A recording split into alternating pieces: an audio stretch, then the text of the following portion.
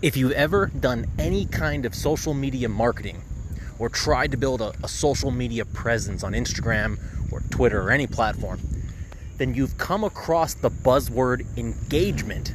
And you know how important engagement is to everything related to social media. Engagement at this point in social media didn't used to be this way, but at this point, engagement drives everything. It affects the algorithms, it affects your reach, and that's why so many people strive for engagement with their posts. To the point of ridiculous.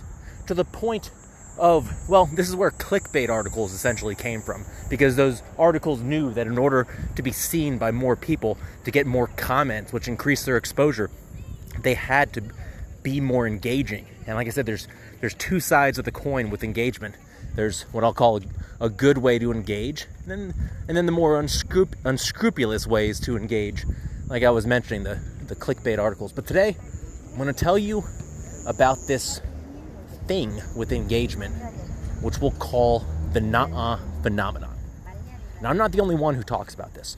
I've read about it years ago, although don't ask me to tell you the source. My buddy Mitch Summers and I have talked about it too, in terms of getting engagement. We've talked about which videos we've published on his channel and my channel that have gotten the most engagement, and we've tried to deconstruct the reasons why. And this nah phenomenon is essentially this. I'm going to give you two scenarios here. If you want to get the most engagement, you can either ask a question or you can make a statement. And the statement is what leads to the nah phenomenon. Now, I'm going to give you an example. Let's say your question is, who makes the best chocolate in the world? Or where does the best chocolate in the world come from?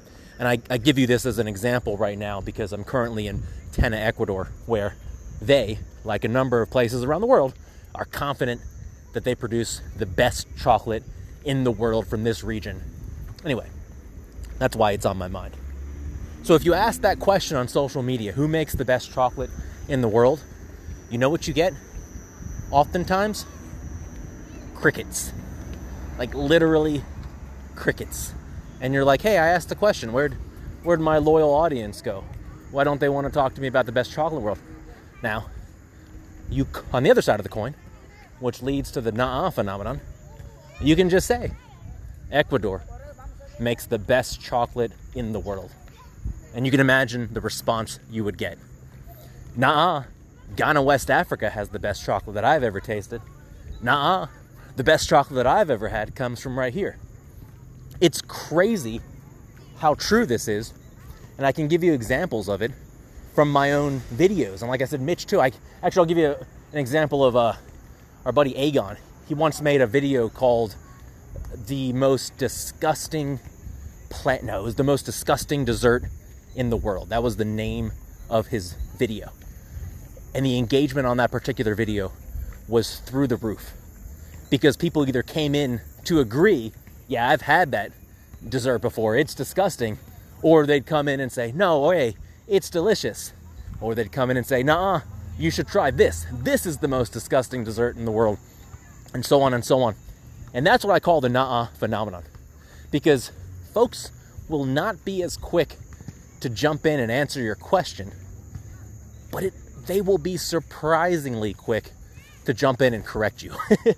I love the show The Office, and there's this episode about Oscar the accountant where they call him actually, because every time they say something in the office that's wrong, Oscar jumps in, actually, blah, blah, blah, and he gives the correct answer. And that's a funny example of the nah phenomenon in action. Pay attention to this. Check out social media. Experiment with it yourself. If you also have a page. Next time you have a question, see if you can get away with making a definitive statement instead. And tell me if the engagement that you get through doing that is more or less than if you had just posed a question. And that's the nah phenomenon.